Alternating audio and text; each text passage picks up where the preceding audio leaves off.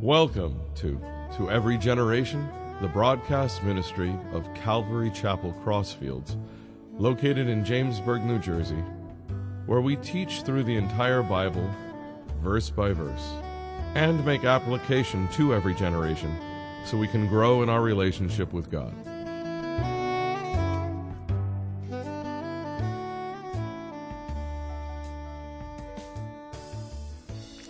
This evening we're going to be in 1 Kings 14. And what did we see the last time?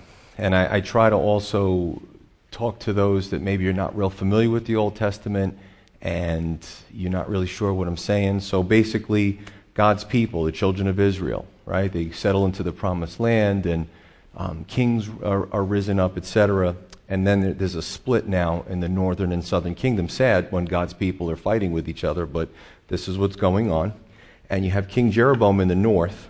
He gets a clear warning about his idolatry. We saw this in the last chapter. The young prophet comes to him. Today, he still stubbornly persists in his idolatry, so God eventually has to deal with the situation. And this is bad stuff. I mean, the nation, unfortunately, we'll see it, the northern kingdom and the southern kingdom. I mean, these are supposed to be God's people, and they're worshiping false gods and just weird stuff, getting involved in all these pagan practices. And God can't just let that keep going and then keep continuing to have his protective hand over the land. It's just not going to happen. So let's jump in, starting with verse 1. 1 Kings 14, starting with verse 1. At that time, Abijah, the son of Jeroboam, King Jeroboam, became sick. And Jeroboam said to his wife, "Please arise and disguise yourself, that they may not recognize you as the wife of Jeroboam, and go to Shiloh. Indeed, Ahijah the prophet is there, who told me that I would be king over this people." So he remembers the promise God made him through the prophet. "Also take with you 10 loaves, some cakes, a jar of honey, and go to him. He will tell you what will become of the child." And Jeroboam's wife did so. She arose and went to Shiloh, and she came to the house of Ahijah. But Ahijah could not see, for his eyes were glazed by reason of his age. So the few things going on here is that Jeroboam's son, Abijah, is very ill, and he wants to know his son's future, obviously. And as any parent, you'd want your kid to be healed. That would be your first concern. So he sends his wife to Ahijah, the prophet. Now, hopefully I don't get these confused. One of the points is going to be that you don't get them confused, but I'm looking at, I put them in capitals. There's a B and there's a J, and so you have Ahijah the prophet who Jeroboam's wife is going to, and he's the same prophet that told Jeroboam when he was a humbler man, "I'm going to make you king over the northern, kingdoms." So it's funny how people change over time. Sometimes people start with a humility and then they develop pride. But a few things here. Don't confuse Ahijah the prophet with Abijah, the son of Jeroboam. Now, the interesting thing is both of these men were good men. So that's the only real similarity that they have. 2, Jeroboam, he knows he's a scoundrel, and he doesn't go. Why not just go and repent? Say to the prophet, "Yeah, you told me that, and God did keep his promise, and I really haven't kept my end of the bargain." This is a very stubborn person. And what happens is he sends his wife, which was kind of a cowardly act. Disguise yourself, honey, and you go to the prophet, and it's really sad. He doesn't man up, so to speak, and he sends his wife. Okay, so 3, to make matters worse, his wife is disguising herself. Well, what does that mean? She's deceiving, right?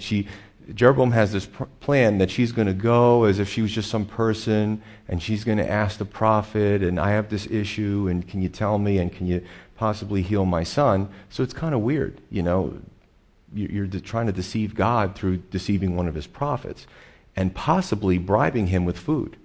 Now, everybody loves honey, but, I don't know that he sent her with the right motives. So she's got honey and some loaves, and it seems like bribery to me. I could be wrong. The 4th thing is that Jeroboam is probably hoping that Ahijah, the prophet, will heal his son, as in the last chapter. Again, there's no chapter delineations in the Bible. Sometimes chapters run into each other, and these were done centuries later. So I'm referencing the prior chapter, but these events happened very close to each other. So for the sake of what we're studying, in the last chapter, we saw that God healed Jeroboam's affliction because of his sin. Remember the young prophet, the young prophet goes to the king and basically criticizes him for what he's doing and these horrible idolatrous altars. And the king goes, arrest him. And then as he has his arm extended, it withers up. And something happens to him, and now he panics, and he says to the same person he basically wanted arrested, he says, can you pray to God and have him heal me? And in God's mercy, he did heal him. Okay? And again, he didn't learn through God's mercy. We're also going to find that he doesn't learn through God's discipline. It's a really sad place to be when you get into that situation. But again, here's the funny thing about all of this. The king knew where to go. Even though he was an idolater, he led the northern, and the people, they could have made their own decisions. I mean, whether it's a king or a president, they could be doing the worst things in the world. And in the privacy of your home and your professional life, you're worshiping God. So just because the king was wicked didn't mean the people had to be that way as well, but they seemed to follow it. But the funny thing is, although Jeroboam was a horrible idolater, he knew where to go to get healing, right? He knew to go to the true prophet of God, to the real God through the prophet, even though he's got all these false idol altars all over the place. So continuing on in verse 5, it says, now the Lord said to Ahijah, the prophet, here is the wife of Jeroboam, coming to ask you something about her son, for he is sick. Thus and thus you shall say to her, for it will be when she comes in, and she will pretend to be another woman. So it was when Ahijah heard the sound of her footsteps as she came through the door, he said, come in, wife of Jeroboam. Why do you pretend to be another person? For I have been sent to you with bad news. Ooh. And it's amazing how there's so many manipulators in the world, and I think through our society, it's just becoming an epidemic. And people are just so out for themselves. And when you're so self-centered, you have to try to manipulate others to get something for yourself. You want everybody to serve you. But it's one thing to try to manipulate people, and then another thing to try to manipulate God. And it's kind of weird. She comes in with a disguise and this whole thing. And even though Ahijah is going blind, God tells the prophet that the wife of Jeroboam's kind of coming to see you. So as soon as he hears the footsteps, he greets her, even though he can't see. So, another proof that God is working in this man's life. The guy's going blind. How else would he know this? Verse 7, there's a big chunk right here, through 16. It says, basically, go tell Jeroboam, your husband, thus says the Lord God of Israel, because I exalted you from among my people and made you ruler over my people Israel, and tore the kingdom away from the house of David and gave it to you. And yet you have not been as my servant David, who kept my commandments, and who followed me with all his heart, to do only what was right in my eyes. But you have done more evil than all who were before you, for you have gone and made for yourself other gods and molded images to provoke me to anger, and have cast me behind your back. Therefore, behold, I will bring disaster on the house of Jeroboam. I will cut off from Jeroboam every male in Israel, bond and free, and I will take away the remnant of the house of Jeroboam as one takes away refuse or garbage until it's all gone. The dogs shall eat whoever belongs to Jeroboam and dies in the city, and the birds of the air shall eat whoever dies in the field, for the Lord has spoken it. Arise, therefore, go to your own house. When your feet enter the city, the child shall die. And all Israel shall mourn for him and bury him, for he is the only one of Jeroboam who shall come to the grave, because in him there is found something good toward the Lord God of Israel in the house of Jeroboam. So, the son that's going to die is a good guy. Yes, we're going to talk about that. Moreover, the Lord will raise up for himself a king over Israel, who shall cut off the house of Jeroboam. This is the day. What? Even now.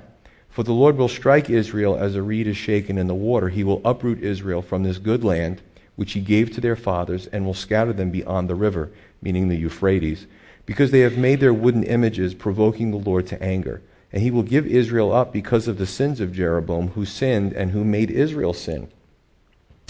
So the prophet doesn't just answer her question. He gives some depth. He gives some fuller. How did we get here? I don't even know Jeroboam's wife's name, but let's say her name was, Betty. Betty, how did we get here? And he starts to, I have to do that, So he starts to kind of give her some history, which she well knows. But just make sure you tell your husband this. Make sure you understand why these things are happening.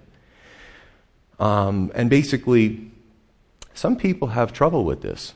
They look at the scripture. As a matter of fact, one of our college students came to me a month ago, and she said that she's in this class, and it's a biblical studies class, and the professor floored her by really saying something very unkind about God because he felt that God is mean in the Old Testament. Now, you can read this out of context and come to any conclusion you want. You can read about Sodom and Gomorrah and what happened to Egypt, and you can come to your own conclusions without filler, without context.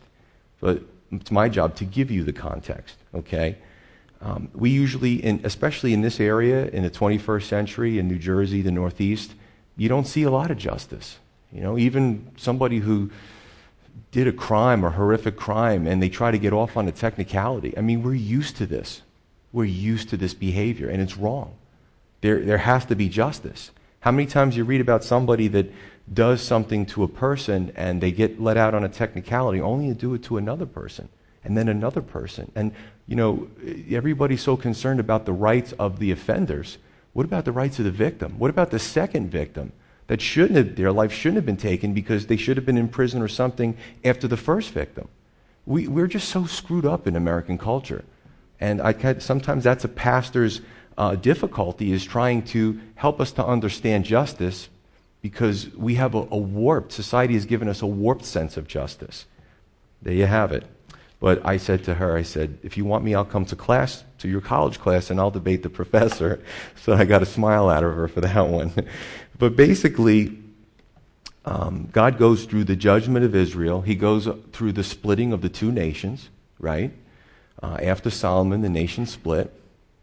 Jeroboam went from being a servant in Solomon's house to the king of the 10 northern tribes. Wow. Who gets an opportunity like that? But this is the God we serve. He will give us opportunity. And if we're faithful in the little, right, we need to be faithful in the much, and then he'll give us more responsibility. Unfortunately, that wasn't the case with Jeroboam. So what does the king do with the opportunity that God bestowed upon him? He slaps God in the face, pretty much. He sets up these false idols that he knows are not true. But he's got such a competitive spirit with the southern kingdom that it's so weird. It's like, well, they're going to go to Jerusalem and they'll eventually leave me and turn on me. Dude, who put you into the throne? It was God. And then God can maintain that. But he was so paranoid because of competition that he starts to set up all these false worship centers, knowing that God is the true God and these things are not even real. It's so bizarre, the machinations that people go through in their minds. I really get into the characters when I read this, and I try to understand them. But verse 9, he says to Jeroboam, this is an interesting, our vernacular is different in the Old Testament. They had their sayings, we have ours. But God says, you have cast me behind your back.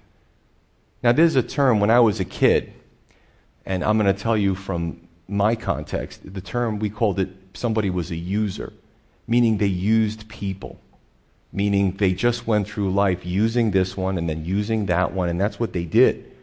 But there are people who are users. Jeroboam used God, and then he didn't need him. And God still, in his mercy, kept trying to contact him and getting him to repent and get right, and he still didn't do it. You see, God takes it very serious to raise up a leader over his people. He takes it serious back then, and he takes it serious today. And it's sad because he wants those that he gives an opportunity. It doesn't mean he doesn't want us to be perfect, because we're not. Only he's perfect. But when we fail, we go back to God and we fall on our knees. The best time to do that is when you're alone. And you just go to God and there's nobody else around. And you're like, you know what, Lord, I'm struggling. Something's just not right. I feel like we're distant. If we and God are distant, it's not his fault, it's ours. And repentance can cover a whole different, repentance it obviously is sin. Oh, I sinned, Lord, I'm sorry. Sometimes repentance is the sin of omission, where we think we have it now and we kind of leave him, cast him behind our back in different type of stages or layers. Jeroboam's was pretty bad. But he even says that David was a much better man than Jeroboam, and David repented.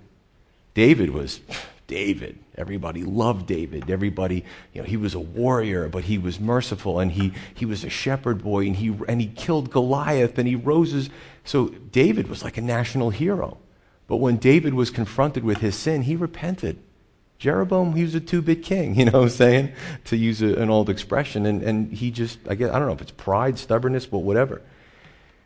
So what's going to happen here, just to set the stage? Number one, Abijah, the boy, will die. And that's not all. The males eventually will be cut off from the house of Jeroboam. We'll see that in the next chapter.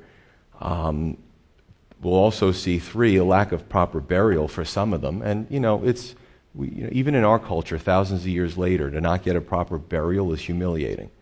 So it was going to be a horrible thing for this. And also, in addition to that, 2 Chronicles 13, Judah ends up defeating Jeroboam's army. Again, God's people are fighting with each other. How sad. The southern tribes and the northern tribes go to war, and the north ends up losing. And if that's not enough, in 722 BC, remember he talked about carrying the people past the Euphrates? If you look at a map, Israel is sandwiched between the Euphrates and it's a big sandwich, and the Mediterranean Sea, and she's a small little piece of land, but there's an indicator that God's going to use the Assyrians, because we know this from history, to take the people captive and bring them, kidnap them basically, take them as slaves and such, and bring them past the Euphrates. And we know that Babylon later on rises to do the same thing with the southern kingdom. It's pretty sad. So the big question is, Pastor Joe, if God knows everything, he has foreknowledge, he's omniscient, he knows everything, why would he allow Jeroboam to be the king? Well, I have a few answers for you. The first, I'm glad you asked that question, by the way. The first one is that the people deserve the king that they got. I look at American culture and I see why people vote and it's really sad. Wisdom, godliness, character, it's not important anymore. Who's got the slickest tongue? Who's going to promise all these demographic groups something? And they can't follow through on it. It's not financially possible. And that's why we're in the position we're in. And I have to say that I think that rougher days are ahead for the United States, because a lot of people are voting. It's amazing. We have free will to vote, and we vote for stupidity. I mean, I remember the one, was it Mayor of D.C., Marion Barry? He was caught on tape smoking crack, and there was prostitutes and all this. A guy goes away for a while, comes back, the people vote him in office again. I mean, how stupid are we as Americans? And I don't use that word stupid very often, but, it's like God's like, well, you don't want me. You want all these corrupt men and women. So the people got the king that they deserved. Number 2, Jeroboam still made a choice. God gave him many opportunities to change his ways, as he does with us. We don't have to be the king. God doesn't see you're important more than you because you make more money, or you're political. He doesn't see that. He sees us all as individuals that he loves. Repentance is a good thing. And again, God said, you've put me behind your back. Basically, it was a choice, right? Jeroboam could have repented, but he didn't. So I wonder, how do you remain so hardened even after the death of a child? Verse 13, what's tragic is that Abijah was good, and he withheld this good man, this good prince, from the people. It reminds me of Enoch before the flood, several generations before. Enoch was an awesome dude. He walked with the Lord, and God just took him. He scooped him up before the world was going to go through this terrible judgment. Sometimes God, this could be therapeutic. Sometimes God takes good people because they're good. And we look at it, oh, it's a terrible thing, oh, poor kid. But God took him. Maybe he spared him. Maybe he spared him from corrupting influences. Right? Where does that leave us in our country? I remember, sometimes I just look at political stuff, and I'm not a fan of either side at this point. But I remember Robert Torricelli. He was running for something, got into some type of trouble, and then at the last minute they switched him out because his polls were dropping. They put Lautenberg in. You guys remember that? Nobody follows politics here? And I remember watching a political show, and there was these guys from the Beltway, and they said, yeah, New Jerseyans have a high tolerance for corruption. That's sad. We live in that state as New Jerseyans where the people are understood from outside New Jersey. They have a high tolerance for corruption. We don't vote people out when they're corrupt, especially if they're going to promise us stuff. I don't care if it's the monarchy thousands of years ago or today. People are people. Again, love is warning and love is discipline, right? The boy, I believe, and when you read the scripture and you kind of go into the historical, he probably was a teenager. He probably was the prince that would come up next. He probably wasn't like a toddler. Speaking about in very good terms, as if he's at the age of accountability and he knows right from wrong. So he might have been a teenager, all right, but he was taken. The Lord took him through the illness. Sometimes on any given Sunday or Wednesday, people will show up at church, even this one, through tragedy. I know of many who have gotten saved through tragedy. And who knows, if there wasn't tragedy, maybe they would have lived a long life, a self-indulgent life, and died not knowing the Lord, and then been judged. So tragedy, I know it's hard for people to swallow this, but tragedy could be a good thing. It could be something that brings us before the feet of God. We have a spiritual mirror. We see that we're flawed. We're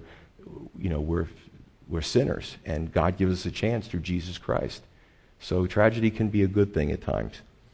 Verse 17. Then Jeroboam's wife arose and departed and came to Tirzah. When she came to the threshold of the house, the child died. And they buried him, and all Israel mourned for him, according to the word of the Lord which he spoke through his servant Ahijah the prophet. You ever wonder why Ahijah didn't get healed of his blindness? There are those teachers that'll say that if you're really godly and you have enough faith, God will give you everything you want. And if you don't get healed, if you're sick, then you don't have enough faith. I don't think that was the case with Ahijah. Be careful of teachers who take Scripture out of the context.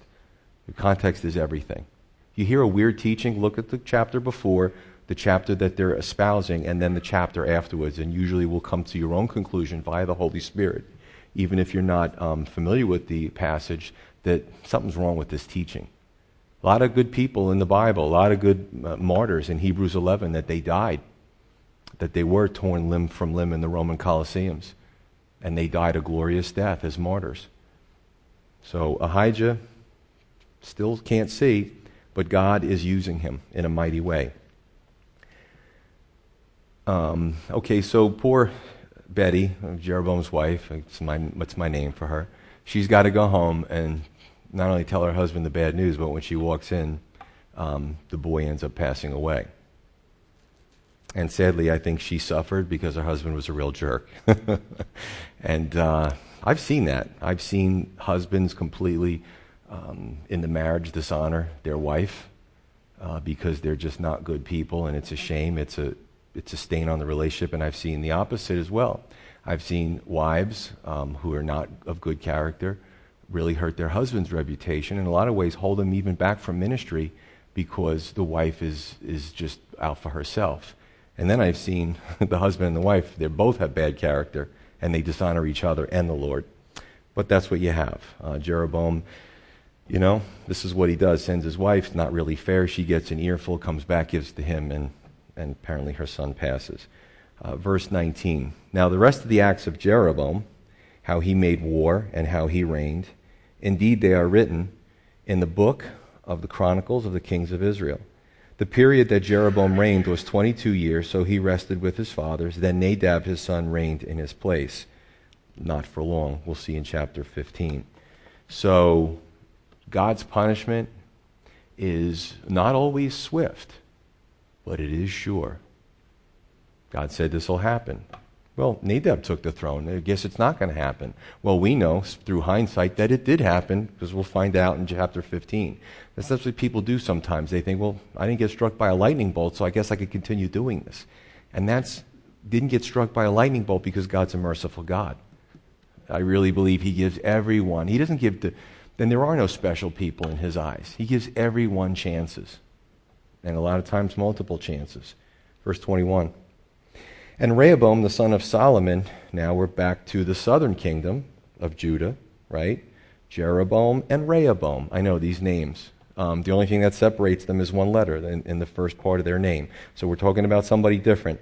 Rehoboam, the king of the south, the son of Solomon, reigned in Judah.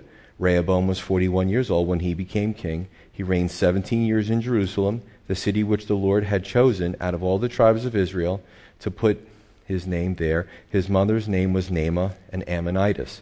Now Judah did evil in the sight of the Lord, and they provoked him to jealousy with their sins, which they committed, more than all that their fathers had done. For they had built for themselves high places, sacred pillars, wooden images on every high hill, and in every other green tree. Now, these were not to worship God, by the way. They spent a lot of time, a lot of wood, a lot of stone to build these ridiculous pagan altars to worship a lot of their neighbors' gods. And there were also perverted persons in the land. They did according to the abominations of the nations, which the Lord had cast out before the children of Israel. God did all the heavy lifting, cast out a lot of these wicked, satanic people, and what do? They go into the land of milk and honey, and they say, come on back in. Come on back in. People are weird. I mean, what else can you say? So the southern kingdom now falls into idolatry. And again, this is another thing that shows us that God is a merciful God. The first person who built a pagan altar, he didn't zap them so the other people would say, whoa, we better not do that. God gives us choice. He gives us chance. He made us free moral agents. He lets us decide whether we want to follow him or follow this pagan weirdness. And it says something that caught my eye, and I looked it up in my concordance and such. Perverted persons. When God is absent, there's a vacuum. And when righteousness in God is removed, that vacuum will be filled by a lot of things. When God's not there and his precepts aren't there, perverted persons will fill that vacuum. I see these judges, these federal judges who declare that the Ten Commandments can't be in a monument in front of any courthouse, and some of them are etched in marble inside, and they go through so much trouble to destroy the Ten Commandments. Ten Commandments don't say be a Christian, be this, be that. It says God in general. But, I mean, Ten Commandments was under the Old Covenant. I enjoy the Ten Commandments, the things I shouldn't be doing. But these, I said on Sunday, these judges, they're going to stand before the real judge, completely naked, with nobody advocating for them. I wouldn't want to be them. So people, they go through all this trouble because what would we do? We take the Ten Commandments out of school. We take it out of the courthouse. Don't kill. Don't steal. Don't lie. Don't perjure yourself. We can't have that. So what's left? A vacuum. And anything can fill in that vacuum. I actually had an article, and I researched it because sometimes you read stuff and you're like, that can't be. And I found that to be true. And I found out that our military over in Afghanistan and some of these cultures, some of these Middle Eastern cultures, they have this thing where the older men find boys from the village, 7 or 8 years old, and I don't want to say, but the worst thing that you could possibly imagine, they're like their little companions. And when our American troops were dealing with these Afghan commanders, they each would take a boy. They'd kidnap them from the villages. And some of our special forces guys gave a few beatings to some of the commanders, and I don't feel sorry for them, and said, stay away from those boys and leave, don't take those boys from the villages. Well, the guys who dealt with the situation got released from the military. They got let go. Because why? Because we're afraid of offending everybody. And the argument is, well, it's their culture. I actually saw an Afghani commander on YouTube talk about, well, my commander had one, so I wanted to get a boy. No shame. It's disgusting. And it's disgusting that we've come to a place in our country, I'm getting sick of it. I'm trying to stick with the scripture. And over the last few months, I've seen such things that are so revolting to me that I have to speak out on it. I don't care if they do it to a boy or a girl. It's disgusting. And we're afraid of offending these cultures. Well, guess what? We're not only perverted people are filling God's vacuum, we're putting our seal of approval on it. How long do you think it's going to be until God says that's enough with the United States? Even our influence overseas is depraved. I tell you, that video really bothered me, as you can tell. instead of saying, good job, they got rid of our guys that try to stop it. You know? Verse 25. Now it happened in the 5th year of King Rehoboam that Shishak, king of Egypt, came up against Jerusalem, and he took away the treasures of the house of the Lord and the treasures of the king's house, and he took away everything. He also took away the gold shields which Solomon had made. The king Rehoboam made bronze shields in their place and committed them to the hands of the captains of the guards who guarded the doorway of the king's house. And so it was whenever the king went into the house of the Lord that the guards carried them and brought them back into the guard chamber. So Egypt today is still Egypt. Jerusalem's still Jerusalem. Those places haven't moved. And if you go on the map, Egypt is still very close to the southern part of Israel. Okay, it was back then. But God removed his protective hand from the idolaters. Even though he gave them the land of milk and honey, he blessed them. When they started doing this crazy stuff, this satanic worship and stuff, he pulled his protective hand away from them. And if he's done that to his covenant people, Israel, where do you think that leaves us? 2 Chronicles 12, let me just read a little bit more. It gives you a little bit more detail here. Now it came to pass when Rehoboam had established the kingdom and had strengthened himself that he forsook the law of the Lord and all Israel along with him. And it happened in the 5th year of King Rehoboam that Shishak, king of Egypt, came up against Jerusalem because they had transgressed against the Lord. With 1,200 chariots, 60,000 horsemen, and people without number who came with him out of Egypt, the Lubim and Sukkim and the Ethiopians. So he had a lot of folks. Ethiopia is still Ethiopia. Actually, there's now a lot of Christians in Ethiopia, by the way. So that's changed. There's a lot of Christians in Egypt now. And actually, Egypt has a good working relationship with Israel. They're helping them root out a lot of terrorism. But the person we put up, okay, after Mubarak, he was part of the Muslim Brotherhood, and thankfully the people spoke and deposed him because he was bad. I don't know what we're doing in the world, but our influence is really messing everything up. North Africa, they've had all these rebellions and revolutions, and the whole Benghazi thing was because of that too. We keep backing the wrong people, and then we wonder why these things happen. And he took the fortified cities of Judah and came to Jerusalem. Then Shemaiah the prophet came to Rehoboam and the leaders of Judah, who were gathered together in Jerusalem because of Shishak, and said to them, Thus says the Lord, you have forsaken me, and therefore I also have left you in the hand of Shishak. That's scary. Scary. What if God said to us as the United States, you've forsaken me, so the Canadians are going to come down from the south and they're going to take you over. You'll be speaking French and eating croissants and playing hockey. I mean, some of you might like that, but I'm being facetious. I mean, that's a frightening thing when a neighboring nation comes and attacks and you lose. You don't know what if they're going to be nice to you or mean. So the leaders of Israel and the king humbled themselves and said, The Lord is righteous. Now when the Lord saw that they humbled themselves, the word of the Lord came to Shemaiah, saying, They have humbled themselves, therefore I will not destroy them, but I will grant them some deliverance. My wrath shall not be poured out on Jerusalem by the hand of Shishak. That later came in the form of the Babylonians and Nebuchadnezzar. 8. Nevertheless, they will be his servants, that they may distinguish my service from the service of the kingdoms of the nations. So Shishak, king of Egypt, came up against Jerusalem, took away the treasures of the house of the Lord, and the treasures of the king's house, took everything. He also carried away the gold shields which Solomon had made. In their place King Rehoboam made bronze shields and committed them to the hands of the captain of the guard, who guarded the entrance of the king's house. And whenever the king entered the house of the Lord, the guard would go and bring them out. Then he would take them back into the guard room. When he humbled himself, the wrath of the Lord turned from him, so as not to destroy him completely, and things also went well in Judah. That's why I actually named my son Josiah, because he was the king that Israel was on a collision course with God's judgment. And the King Josiah, he made the people. It was a national fast, repentance. We've sinned against God.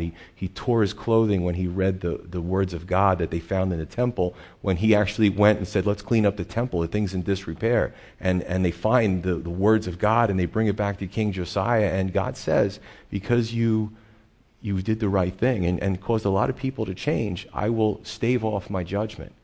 Fascinating study of the kings. You know, I just find this stuff amazing.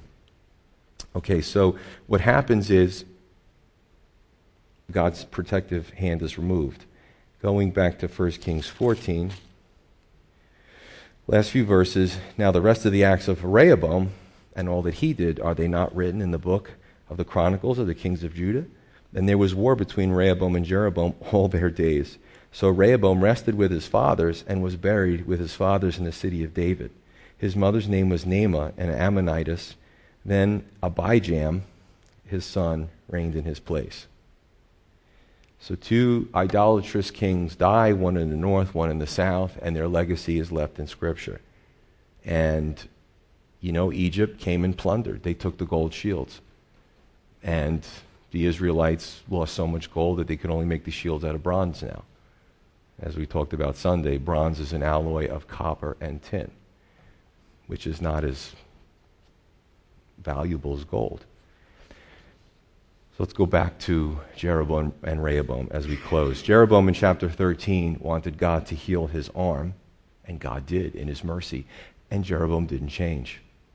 In this chapter, he wants God to heal his son, and God did not. Sadly, he never appreciated the position that God gave him. He never asked for anything spiritual, right? And Jeroboam is a picture of users today, people that use. They use God. Sometimes they use the church. They'll use anyone to get worldly things. And I hear a lot of this preaching, this prosperity gospel, and I've listened to many different teachers, and the one thing that I've never heard in all the sermons is one of these people preach what it is like to have a relationship with God. All I hear about is money, money, money. Health, health, health. Wealth, wealth, wealth. Success, success, success. Visualize it. Say it. And it's like Eastern mysticism. Say it over and over again. Like you're convincing yourself and it'll become a reality. Is God a genie in the bottle? But I don't hear about a relationship with God, and that's the sad thing. I find it sad. Imagine how God feels. He created people, and so many of them are just not interested in him. And so many of these so-called evangelical teachers are not teaching the truth. 2, God will eventually judge sin. He is a righteous and just God. He has to. 3, again, why would God leave Jeroboam in that position? Because he truly gave Jeroboam a choice, and that's the conundrum for the Calvinist.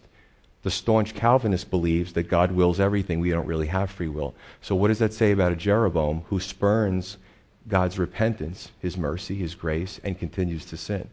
If God wills everything, that would make God the author of sin, which is weird. But you talk to a hyper-Calvinist, they'll tell you, yes, God wills everything. We don't have choice.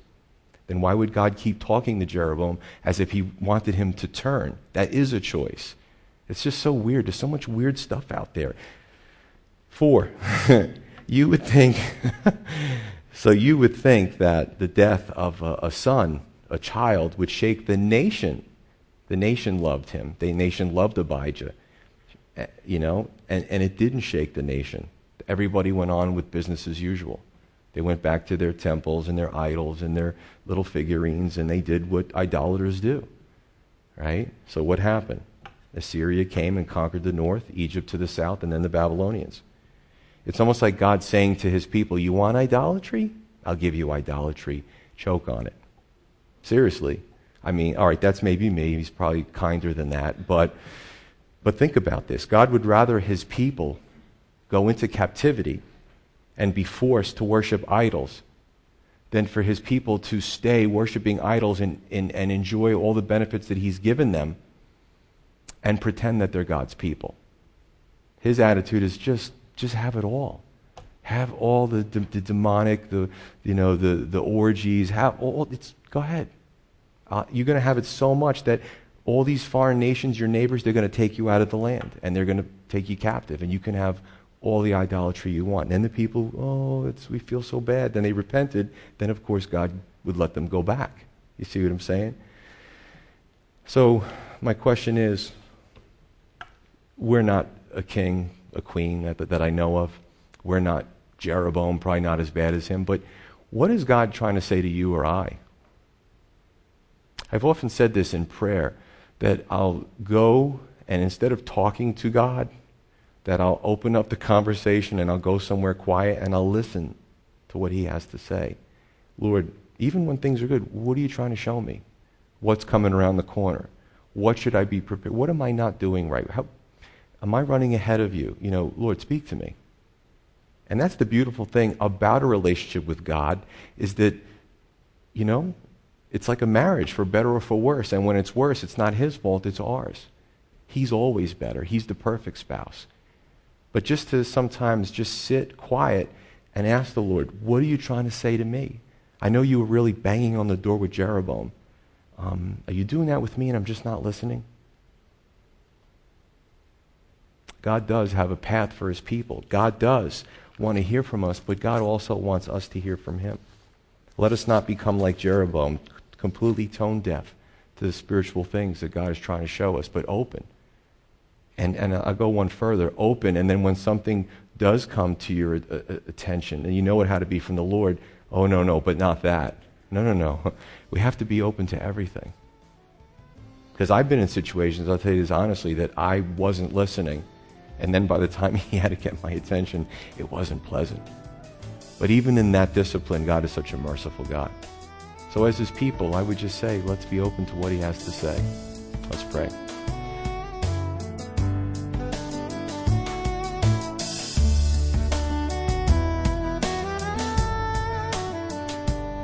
You've been listening to Every Generation from Calvary Chapel Crossfields. We're located at 15 Half Acre Road in Jamesburg, New Jersey. We meet for Bible study Wednesdays at 7:30 p.m. and Sunday service begins at 10:30 a.m. On Sundays, we have children's church for all ages, in addition to infant and nursery care. You can find out more about the ministry here at Calvary Chapel Crossfields by going to cccrossfields.org. Thanks for listening, and may God bless you.